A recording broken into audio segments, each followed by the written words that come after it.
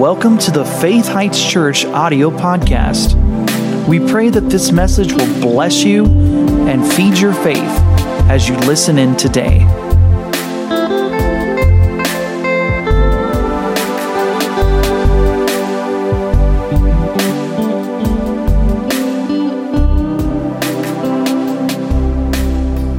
I want to show you some things here that I'll tell you exactly what it is in just a minute, but before we do that, let's pray and then we'll get the fullness out of this. Father, we're asking as we move forward now in your service that we would experience exactly what heaven wants us to experience.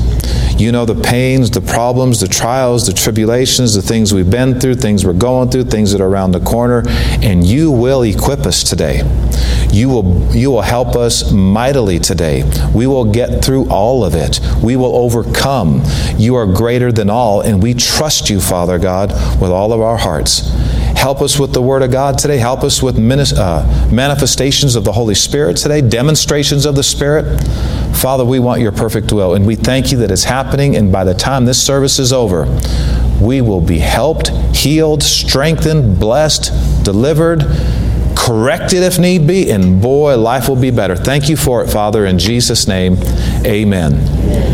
Turn with me in your Bible.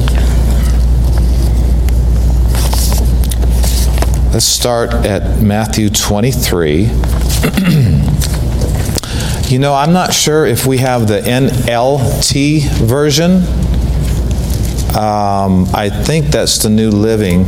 I'm not sure. We'll have to see if you guys have it. If you have the New Living translation, I don't think it's the New Life translation. We're going to look at Matthew chapter 23, and we're going to look at verse 37. The Lord gave me a word for the church in 2019 on our way back from the West Coast. I think it was the West Coast, or it was in the Summerlin area in Nevada, on the airplane, and I shared it on a family day. It was like a 20-minute sermon, and there were kids in here, and I knew we had to share something that would keep their attention too. And so I'm going to share the same thing today, but the Lord's going to expound on it because the times we're living in is calling for it. It's a very interesting phrase, and I'll share it with you in just a second, but I want you to read this scripture first in Matthew chapter 23, and I'm going to read verse 37. You guys do have that translation. Let's go ahead and see if that's the right one. If you have 23:37. Yeah, this is it. Check this out. Jesus said, "O Jerusalem, Jerusalem, the city that kills the prophets, stones God's messengers." Jesus said, "How often I have wanted to gather your children together as a hen protects her chicks beneath her wings,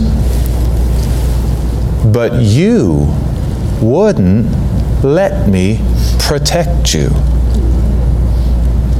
Isn't it interesting? It didn't say God wouldn't protect them. They wouldn't let him protect them. Can we not let God protect us? Yes. What happens if we don't let him protect us? He won't protect you. Now, I think a lot of people are ignorantly not letting God protect them. They don't know that what they're doing is actually putting themselves in a place where God can't help them. And then there's some people that do know certain scriptures and they're just refusing to believe them, and that's them not letting God help them. You know, it's not so much, "Pastor, how do I get God to protect me from the coronavirus? Pastor, how do I get God to protect me from these crazy people that are shooting people?" It's not get God, it's let God. What can we do to let God protect us more? Anybody interested? Go put the scripture back up there. Look at it one more time. He's telling the people of his day, "Oh, Jerusalem, Jerusalem, you guys are in a mess, man. You're killing the prophets. You're doing all this crazy stuff." And what's he saying to these murderers of God's people? I still want to help you guys, but you're going to have to change some things about your killing the prophets and all this other stuff. It's so interesting that God's word to people who were killing his prophets was still a hopeful word. Yes. Wow! Who wouldn't want to serve God? Oh my goodness! He's saying, "Oh, you guys who kills the prophets and you stone God's messengers, how often I've wanted to gather your children together as a hen protects her chicks beneath her wings, but you wouldn't let me." I say we let God protect us. Anybody want to know how we can let Him protect us more? Now, I'm going to tell you this morning, God's going to want to not just, well, let me put it this way. God's going to want to mess with your life today. Good. Not just certain little outward habits. He wants to mess with your core. Is that okay? Yes. Everything you want can't be fixed through a prayer. I'm going to tell you right now. Right. Everything you need and want can't just be fixed. So, Pastor, pray for me. If you want permanent help, you're going to have to make sure your life is where He wants your life to be. Amen. I mean, we're in the last days. There needs to be some detaching from a lot of what's going on in the world that Christians are involved with. It doesn't mean anything in light of eternity. It's not going to help you when the pressure comes.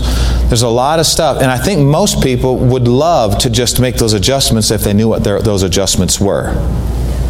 Or you wouldn't be here on a Sunday morning. You wouldn't come on a Wednesday night. I mean, come on. You obviously want the will of God. And I think it's just knowing what it is going to solve so much of these problems. We're going to talk about that. So read it one more time.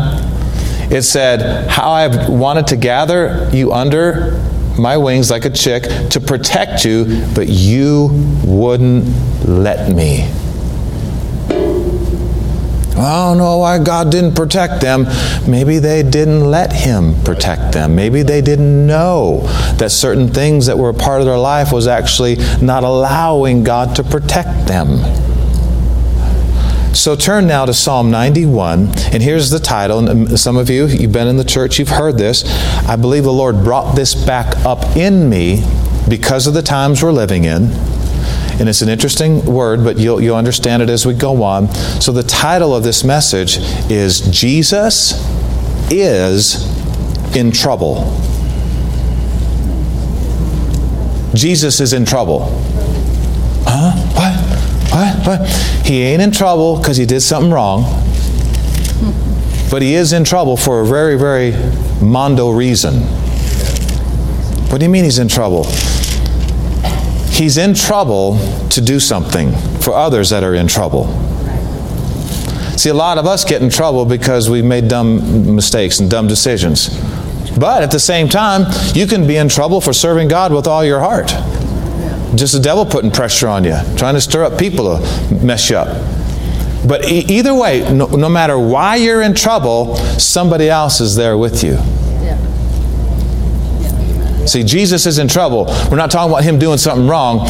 We're talking about being where you are when all hell breaks loose to get you out. Most people are not looking to the Lord for deliverance, and that's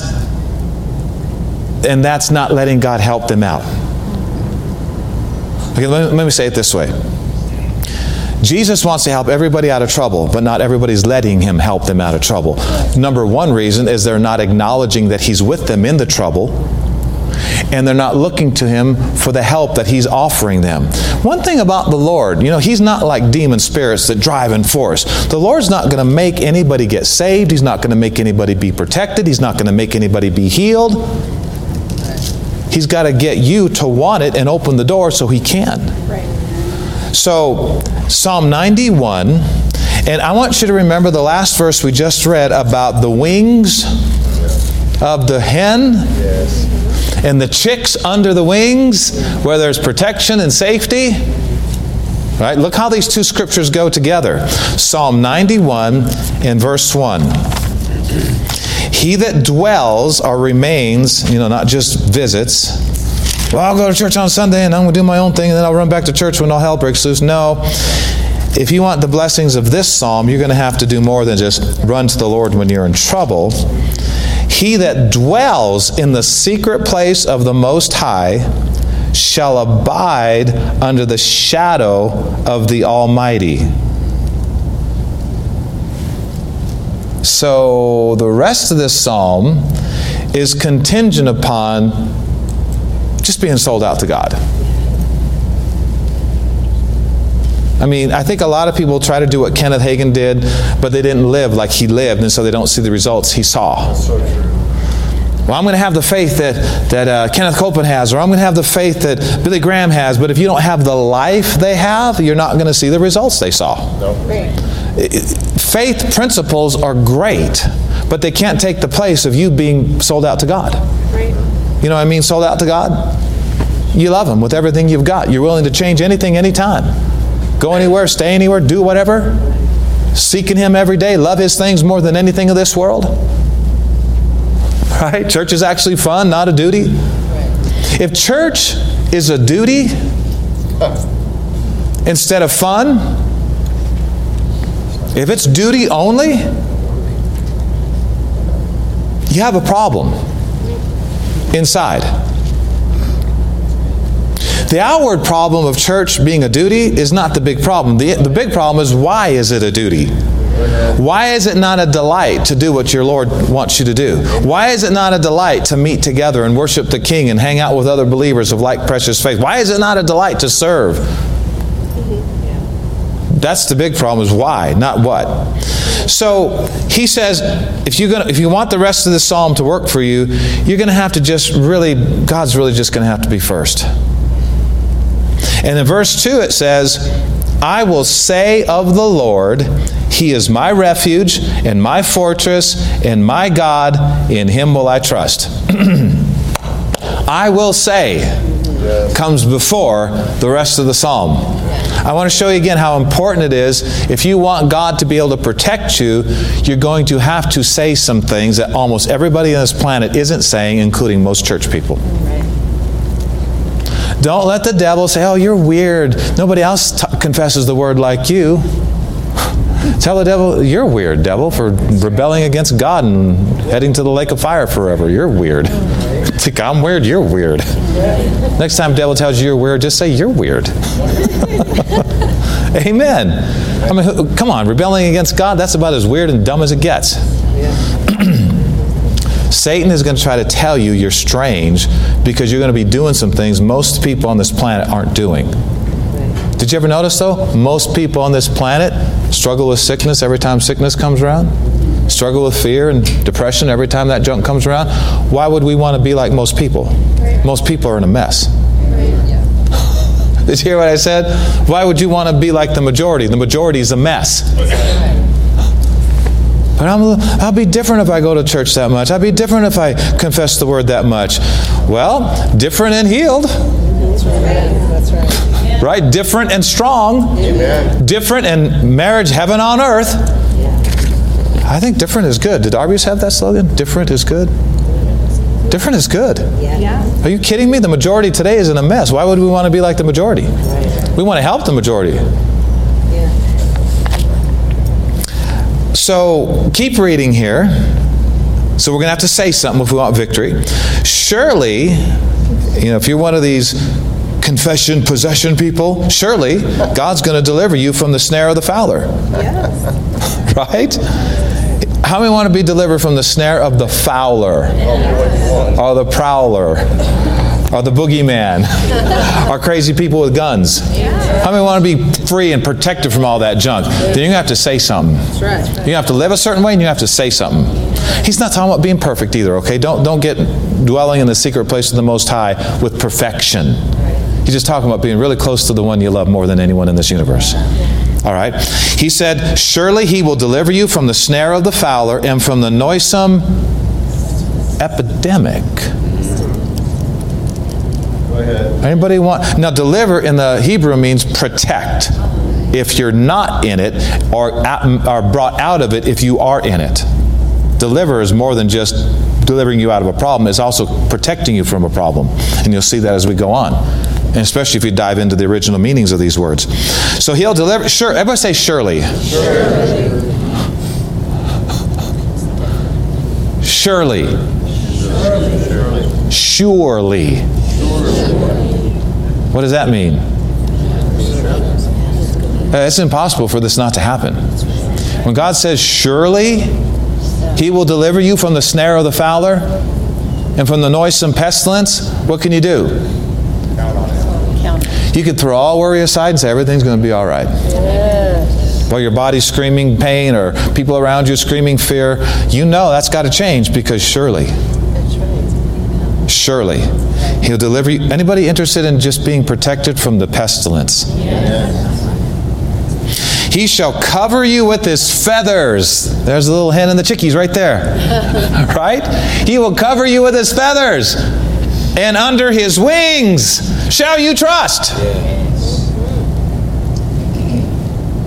Now, you can get from out under his wings. Yes. And experience problems. And that's not the hen's fault. Right. Just like you can get under an umbrella and be protected from the rain, but if you get out from under the umbrella and you get wet and struck with lightning, it's not the umbrella's fault. Why are we blaming God if we're getting out from under his protection? Why are we blaming God if we're getting out from under his wings? Did you know since you've been a born-again Christian, you still have free will and you can go places you shouldn't go and do things you shouldn't do? Amen. Did you notice that? Did you notice that as a born-again Christian, right now, as a born-again Christian, promised full protection, full blessing, did you know right now, you could go in a part of town you know is a bad part of town and be mugged? Why didn't the Lord protect me? Newsflash. You got out from under his wings. You went somewhere you knew you shouldn't have gone. So much of divine protection is being led by the Spirit of God. Well, I'm quoting scriptures. I'm saying, no evil shall befall me. No plague shall come near my dwelling. And you start heading off to work, and the Spirit of God says, don't go that way today. And you just keep quoting, no, it didn't matter. I can go anywhere I want. But, his angels are going to protect me. His angels are going to protect me. Bam! Somebody runs a stop sign and you're put in the hospital. I don't know what happened. I was quoting scriptures that the Lord would protect me. Yeah, and quoting those scriptures helped you to hear his voice. Don't go that way today. Right. But you still went that way. You can't override the leading of the Holy Spirit with confessions. Just as important as they are, like we just said, a lot of confessing the scriptures is going to make you more sensitive to the leading of the Holy Spirit. So if a turn needs to be made, you'll hear it and go that way. Are you following? We want to make sure everything's balanced here. Being led by the Spirit of God. So confessing scriptures is going to help you avoid problems and pitfalls. But when the Spirit of God says take a left turn, you can't just keep going straight and confessing scriptures. You got to take that left turn that your confession of scriptures made you sensitive to. Okay, so let's read here. You ready? He will cover you with his feathers. Under his wings you'll trust. His truth shall be your shield and your buckler. Truth is his word. You shall not be afraid for the terror by night, nor for the arrow that flies by day. I guess today we could say bullets. Right? What do you say about that? You shall not be afraid. What if you're afraid? Go back to the previous verses and get to the place where you're not afraid. The only reason I think Christians are afraid is because they know they're not living the way God wants them to live. They're not dwelling in the secret place. They're visiting. Going when they have time, when it's convenient. Praying when they have time. No, you got to make time. There's a delete button on your schedule. You can delete anything you want. Right?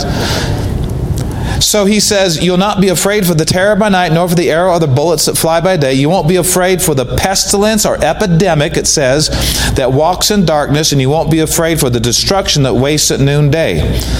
This is so similar to what's going on earth right now. 1,000 shall fall at your side with these plagues and pestilence and arrows and bullets, and 10,000 shall fall at your right hand, but it shall not come near you.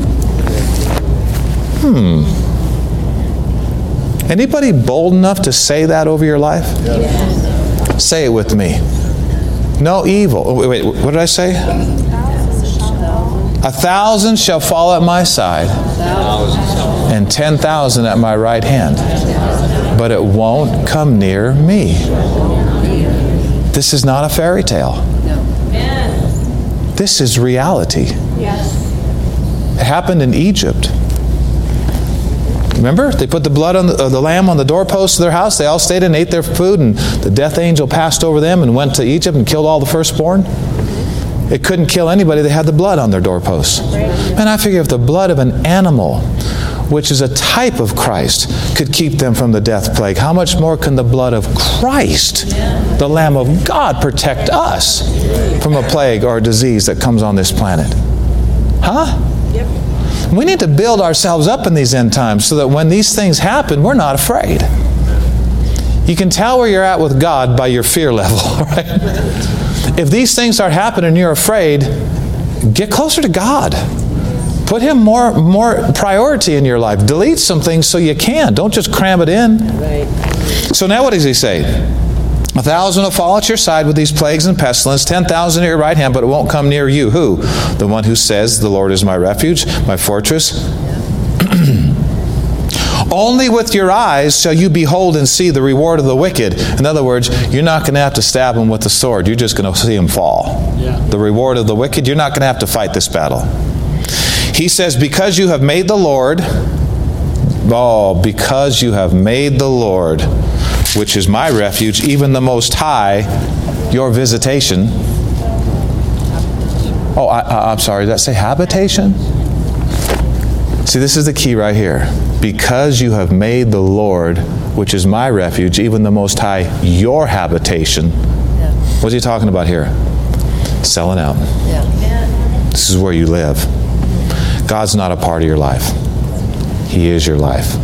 If you have time for other things, great. If not, God's your life. Yeah. Too many people, they are their life, and God is a part of their life. God needs to be our life, and everything else needs to be part if there's room. He's telling you right here how these things work. And this is why there's so many Christians that are frustrated. It doesn't seem like prayer works, and it doesn't seem like my tithing and giving works, and it doesn't seem like going to church works. And you're trying to get what only God being your habitation will produce. It didn't say He is your visitation. I think most people are living their life and they visit God once or twice a week. No, that's how you don't see these things happen in your life. Well, but I just wanted to have fun. Newsflash. God created fun. And in His presence is fullness of joy. And at His right hand, pleasures forevermore. The devil lies to people all the time and says, if you really serve God with all your heart, you won't like it. Well, I don't know about you, but I think you'll like your joy full. Peace that passes understanding. Yeah. The Bible says if you serve the Lord, it says in Job, it says you'll spend your days in prosperity and your years in pleasure. Pleasures. How many of that sound good? So if you have a thought or a feeling that comes to you and says, if you really do what Pastor's talking about in those putting God first messages, you won't like it. What should you do? You should go, shut up, you liar, loser. I believe God. Amen. Come on, let God show you how amazing this life is. Just live it and watch Him show you. Because you have made the Lord, which is my refuge, the psalmist said, even the Most High, your habitation, there shall no evil befall you, neither shall any plague come near your dwelling.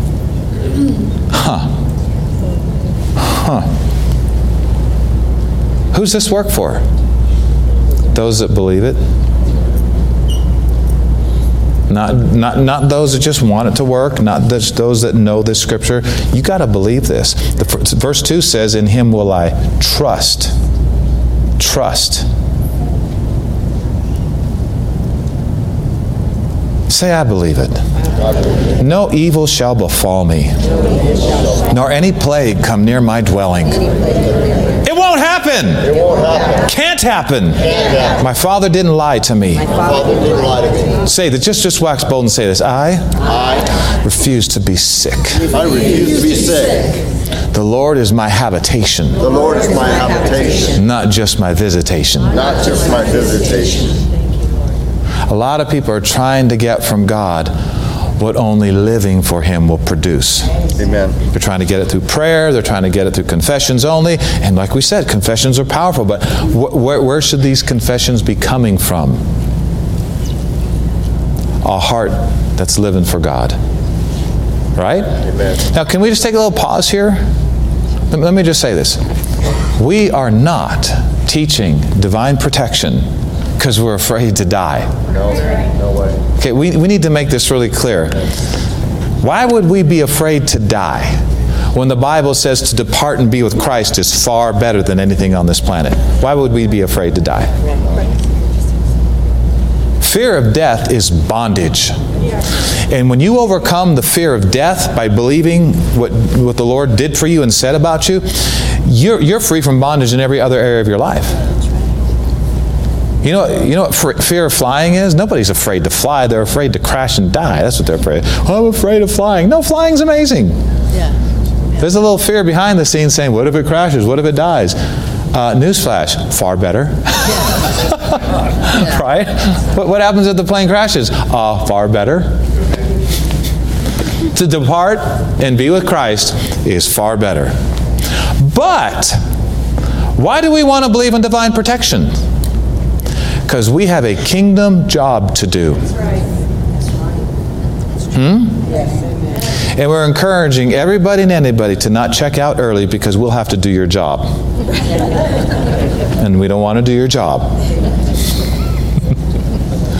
You know what I mean by check out early? Come on. Why should we be interested in divine protection? Because we have a job to do. And that job includes helping people primarily get to heaven. Doing our part in the body of Christ so the body of Christ can be strong. You know, here's an interesting thought. The Bible says one person can put 1,000 enemies to flight. I'm going to go, praise the Lord. But the Bible says in the same verse, 2 can put 10,000 to flight. Well, no duh why the devil's trying to separate you from me and me from you and you from her and her from her and him from him. No wonder why. He's trying to eliminate the 10 times more powerful church. Go ahead. He'll do everything in his power to get 2 people separated or to get somebody out of the church or out of the place they're supposed to. Why? Because he just decreased the power of the church tenfold. What if we stay together? We increase the power of God against enemies tenfold. The Bible says 1 can put 1,000 to flight and 2 can put 10,000 to flight. Glory to God. That's amazing. Got to watch out about division. Got to watch out about breaking rank. Got to watch out about offense. Because we need to be together in these last days. And this scripture here, he says in verse 9, because you have made the Lord, which is my refuge, even the Most High, your habitation, there shall no evil befall you, neither shall any plague come near your dwelling.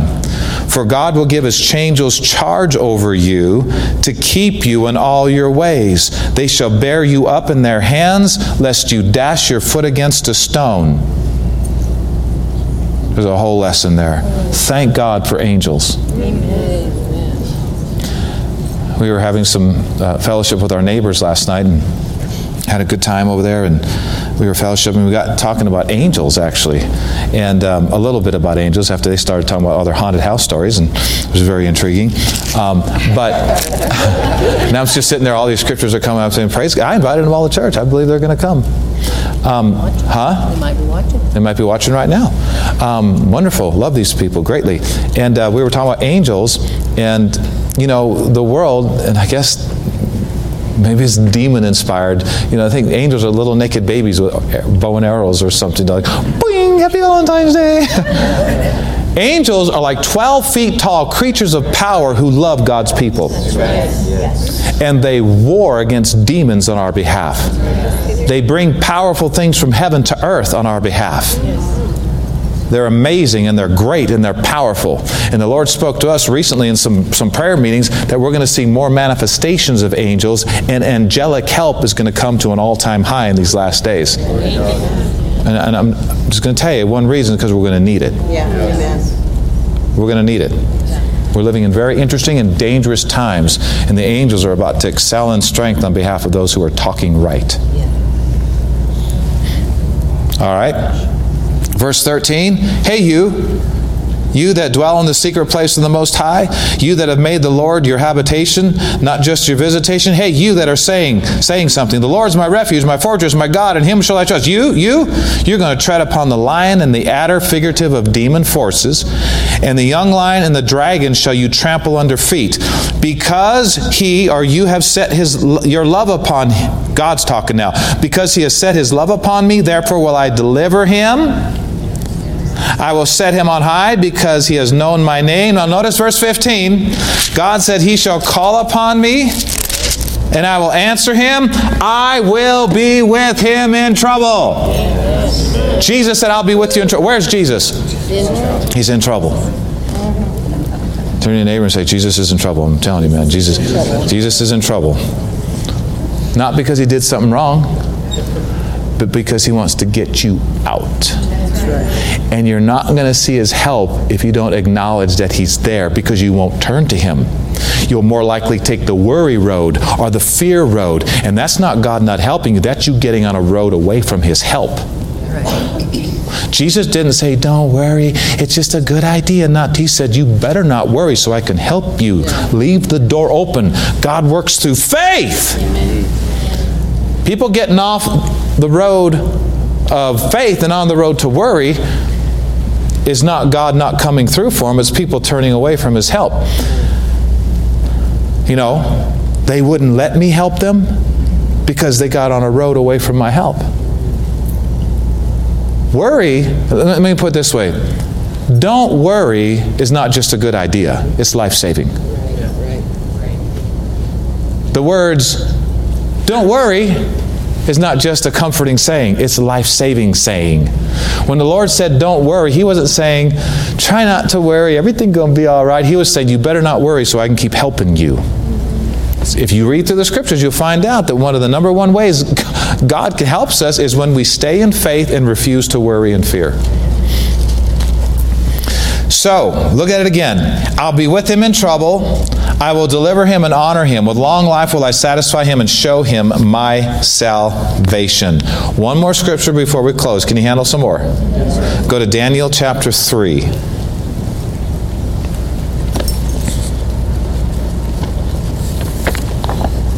You know, really, to worry that you might not make it through is really to doubt God's love for you. You got to watch out about doubting the love of God when the Bible says to believe in the love of God. What do you mean believe in the love of God? Go past knowing, number one. Knowing isn't believing. Just because you know God loves you doesn't mean you're going to lean your entire life on his love. The next crisis comes that says you're going to die. You say, well, if I lean on his love, what if he doesn't catch me? What if he doesn't catch me? No such thing. That's right. That's right. No such thing as God not catching you if you're leaning toward him. He's not like some of these people. Come on.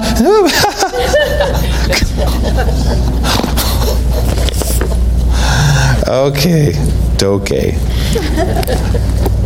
Daniel, you know, I was hoping that we would have put Daniel in our Bible reading before we went to the New Testament. We're going to have to catch it after the New Testament. We'll do it next time. But Daniel is one of those books, and Jonah, you know, those books we're going to want to put in our Bible reading if we don't read the whole Old Testament again. But Daniel chapter 3, all right, let me just give you a little background here.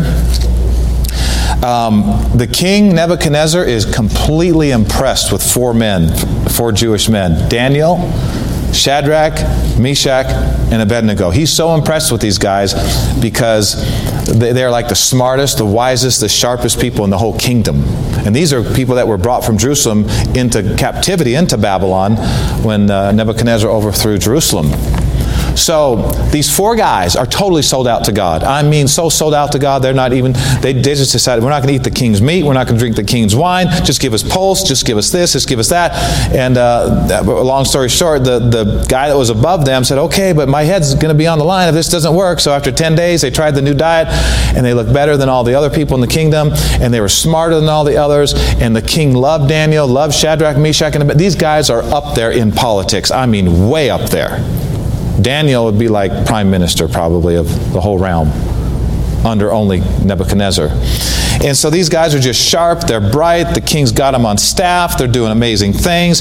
But, you know, the king probably had too much wine one day. And he decides in verse 1, Daniel 3:1.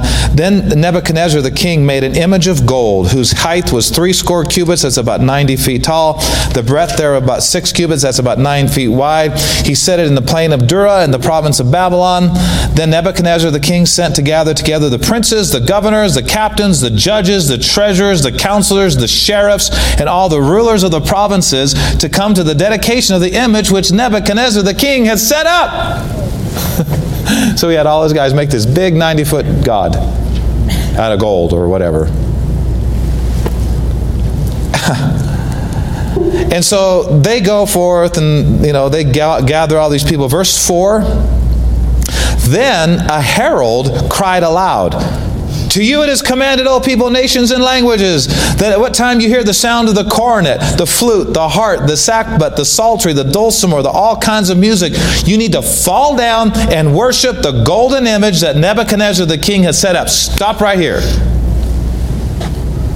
Just because the world loves you now doesn't mean it's not going to tempt you to go their way and do something against your God later. Listen closely here. This is a major lesson for people that are real successful in the world, high up in the world. The very people that love you are going to do something dumb one of these days, and they're going to try to get you to do that dumb thing. And the only way that you'll be able to say no to it is if you stand up for your Jesus. Amen. You and I, we will be tempted. The world is going to tempt us to do something they're doing at the expense of our honor toward our God.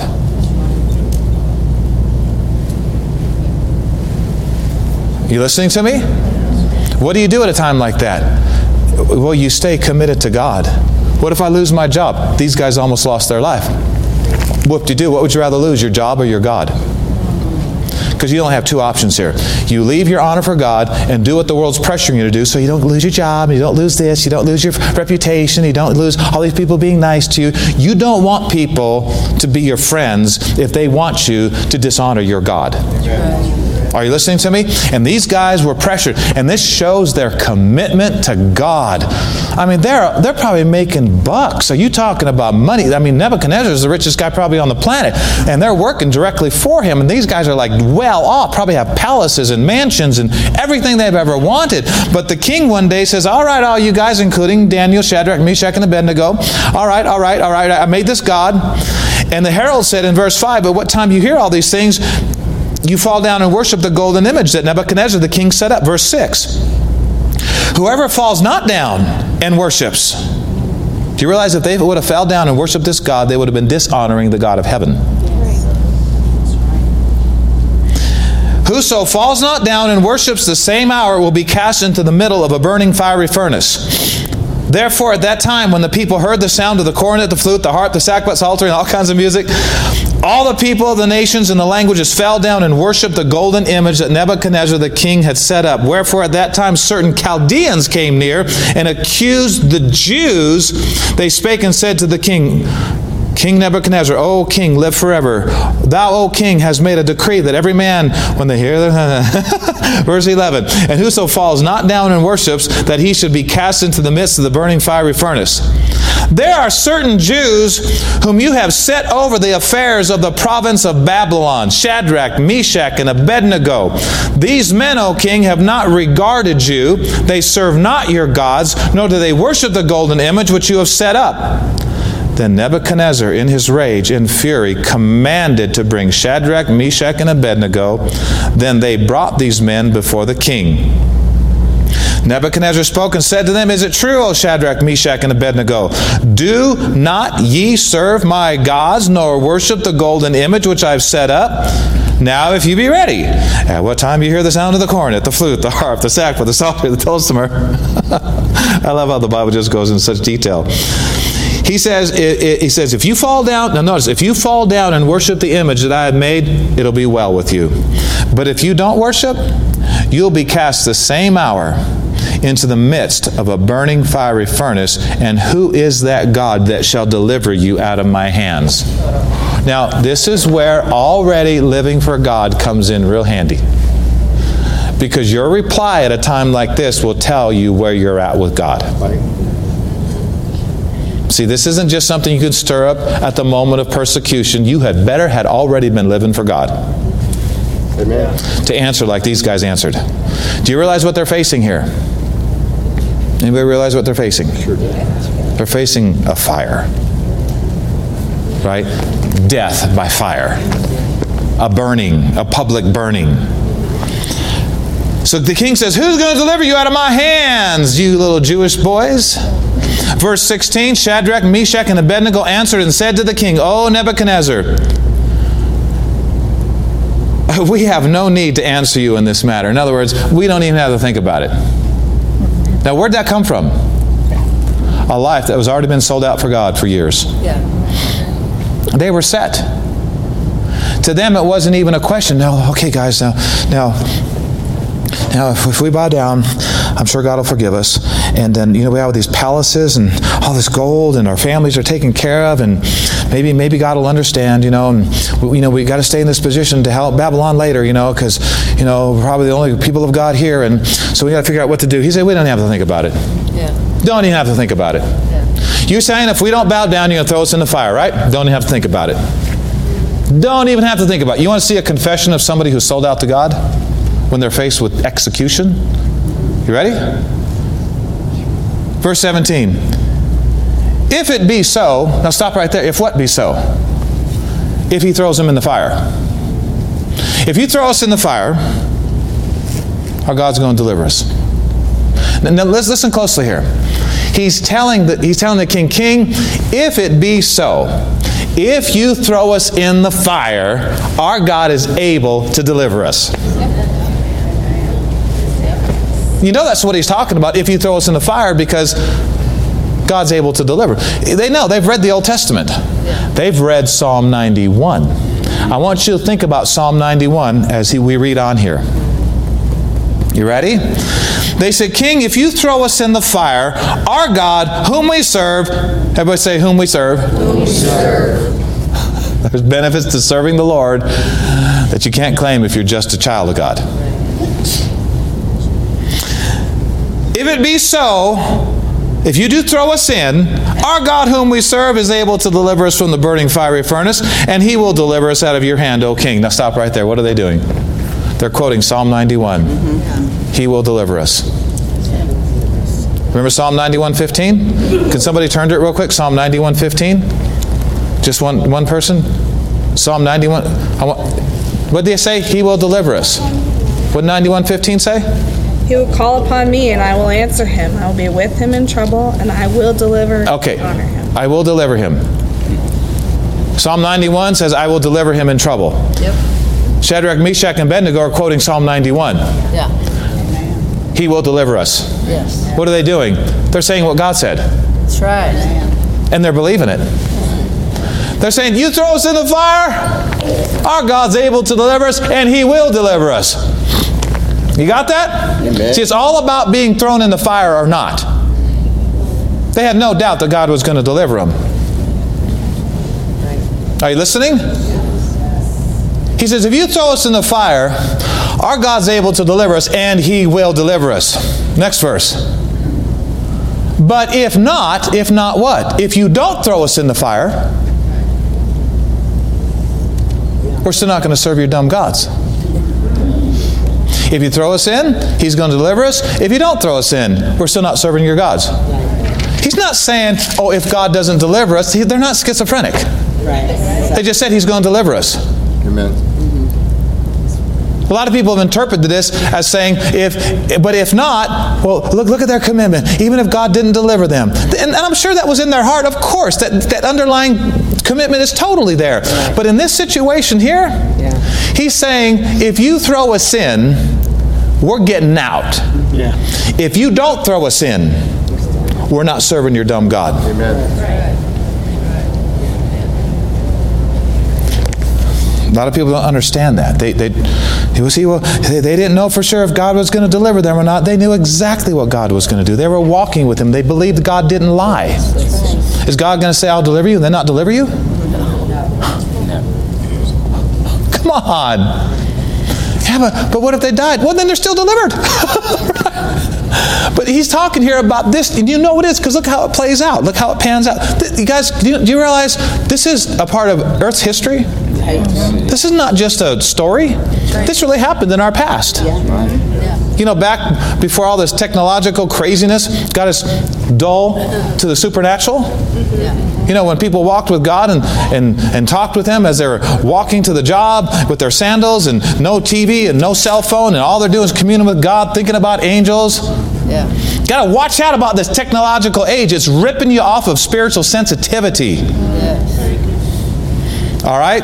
Don't let it use you. You use it, and then stop it when you don't need it anymore. So, where are we at? Verse 18. But if not, if you don't throw us in, be it known unto you, O king, will not serve your gods and worship the golden image which you have set up. Then Nebuchadnezzar was full of fury, and the form of his visage was changed against Shadrach, Meshach, and Abednego. And therefore spake he and commanded that they should heat the furnace 7 times more than it was wont to be heated. So now it's 7 times hotter than it was. And the king commanded the most mighty men, big mistake because he lost him that day. He commanded the most mighty men that were in his army to bind Shadrach, Meshach, and Abednego and cast them into the burning fiery furnace. Then those men were bound in their coats and their hose and in their hats and their other garments, and were cast into the midst of the burning fiery furnace. Everybody say they were thrown into trouble. Therefore, because the king's commandment was so urgent, and the furnace exceeding hot, the flame of the fire killed those men that took up Shadrach, Meshach, and Abednego. And these 3 men, Shadrach, Meshach, and Abednego, fell down bound into the midst of the burning fiery furnace. And then Nebuchadnezzar the king was astonished, and rose up in haste, and spoke and said unto his counselors, Did we not throw 3 men bound into the midst of the fire? They answered and said unto the king, True, O king. He answered and said, Lo, I see 4 men loose, walking in the midst of the fire, and they have no hurt, and the form of the 4th is like the Son of God. So everybody say, Jesus is in trouble. Not because he did something wrong. He's there to get his people out of trouble. I mean, the big, strong, buff guys died instantly when they threw them in because the fire is so hot. And these guys just file in there. The things come off their hands. Another person appears, another in the fire, standing next to me. Yes. Right? And they're walking in the fire. Oh, this is kind of interesting. Nice, kind of nice. They're just walking in the fire. Oh, come on, guys. It says in Hebrews chapter 11, talking about Enoch and Moses and David and Abraham, it said there were others who quenched the violence of fire through their faith, escaped the edge of the sword. Out of weakness were made strong, waxed valiant in fight, turned to flight the armies of the aliens. Quoting scripture, this is New Testament. When it said, through faith, they quenched the violence of fire. Well, how did it happen? Through faith, they quenched the violence of fire. Through what? Through faith. You need to rejoice because you can have faith just like they had faith. Through faith, they quenched the violence of fire. What does that mean? It means they were believing something. They didn't just know something. They didn't just read something. They were believing something. This was their life. Through faith. Shadrach, Meshach, and Abednego quenched the violence of fire. Well, if you can quench the violence of fire, you can quench the violence of a bullet. Yeah. Amen. Through faith. Kitoma, sandando previkiista preece chiante, grema noochi, vinga leambagno, cofre ichi clianto. Now I just need to explain this for some people that might be new watching. The Bible talks about tongues and interpretation of tongues. And the Bible says if you speak in tongues, pray that you may interpret. Here's the interpretation. These are the end times. And you're going to need to hear these things and believe these things and live in these things in the days that are upon you and the days ahead. There's no fear in my church or in the body of Christ, for the protection of Almighty God is the same today as it was back then when those 3 Hebrew children were thrown into the fiery furnace. My protection is still available today. But you need to live your life in such a way where your faith is not hurt. Trust me, I'll be your protector. Trust me. Say what you believe, and you'll see in your lifetime what they saw in their lifetime. No matter what form it may come to you, you will be protected. Oh, glory to God. You want to see the rest of this? He said, verse 25, I see 4 men loose, walking in the midst of the fire, and they're not even hurt. The form of the fourth is like the Son of God. Then Nebuchadnezzar came near to the mouth of the burning fiery furnace and spoke and said, Shadrach, Meshach, and Abednego, you servants of the Most High God, come forth, come here. Then Shadrach, Meshach, and Abednego came forth of the midst of the fire. And the princes and governors and captains and kings, counselors, being gathered together, saw these men upon whom, listen, you ready? Upon whose bodies the fire had no power. Nor was a hair of their heads singed, nor were their coats changed, nor the smell of fire they didn't even smell like smoke. Say this, the fire had no power over their bodies. Do you think the fourth man had anything to do with their protection? You know it did. Then Nebuchadnezzar spake and said, Blessed be the God of Shadrach, Meshach, and Abednego, who has sent his angel and delivered his servants and trusted in him, and have changed the king's words, and yielded their bodies that they might not serve nor worship any god except their own God. Therefore I make a decree, the king said, that every people, nation, language, which speak anything against the God of Shadrach, Meshach, and Abednego shall be cut in pieces, and their houses shall be made dunghill. There shall be no other God that can deliver after this sword. Then the king promoted Shadrach, Meshach, and Abednego in the province of Babylon. It's very important, church. Listen closely. It's very, very important. When pressure comes, that you don't have to scurry around at the last minute and get committed to God and start saying all these things frantically out of fear. When pressure comes, you need to already be very aware that you're not alone. This is where most people aren't today. They think God's way out there somewhere. Well, if he is, it's not because he moved. Probably because you moved. Right. Remember the bumper sticker? If God feels far away, guess who moved? Right? He's with you in trouble. You need to acknowledge that he's there. These guys weren't perfect. They were just close to God. And when the problems came, they didn't have to go stir themselves up and get a bunch of TV shows out of their brain and a bunch of video games out of their brain, a bunch of worldly thinking out of their brain, and 5 minutes later, they're still trying to go. No, they were just there. Can I just give you a word of encouragement today? Just live for God every day of your life. Be as close to him as you possibly can. It's interesting because you can be totally sold out to God and in the midst of the corporate world. Yes. They were. They were totally sold out to God, but they were in the midst of all kinds of business and politics. Yeah. You don't have to be a preacher to be sold out to God. Be wherever God's called you to be. Be sold out to God. This is amazing. This is not just so we can teach our kids a nice, wonderful Sunday school story. This is to help you right now. Right now. And if you feel like you're alone, your feelings are wrong. That's right. And if you think nobody loves you, you're believing a lie.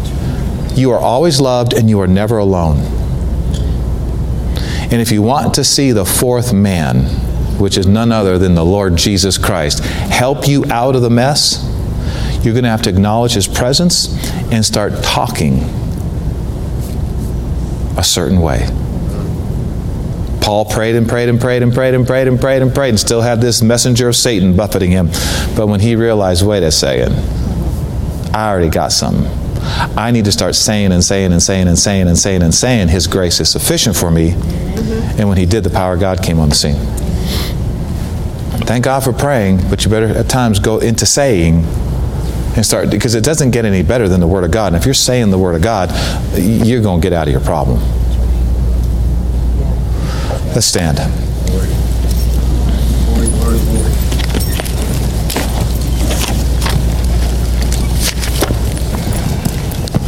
It's my heart, it's Carla's heart, it's the leader's heart of this church that when this service, by the time this service is over, people have received healing, they've received help, deliverance, understanding.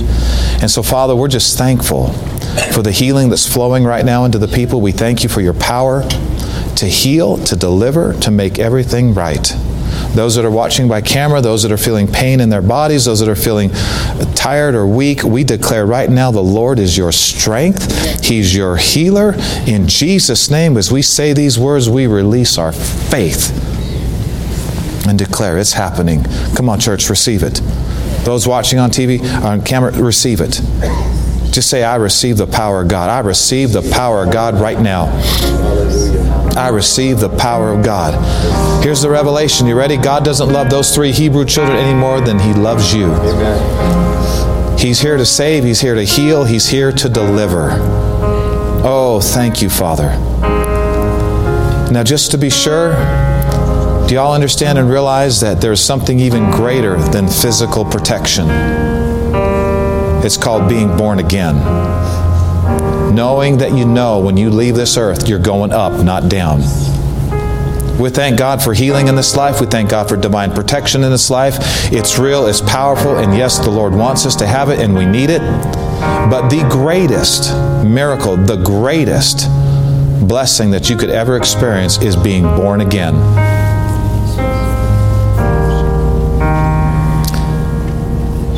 Father, we want to make sure everybody under the sound of my voice right now is born again. If they're not, Lord, show them. If they think they are, but they're not, show them the truth. Help them to get right with You.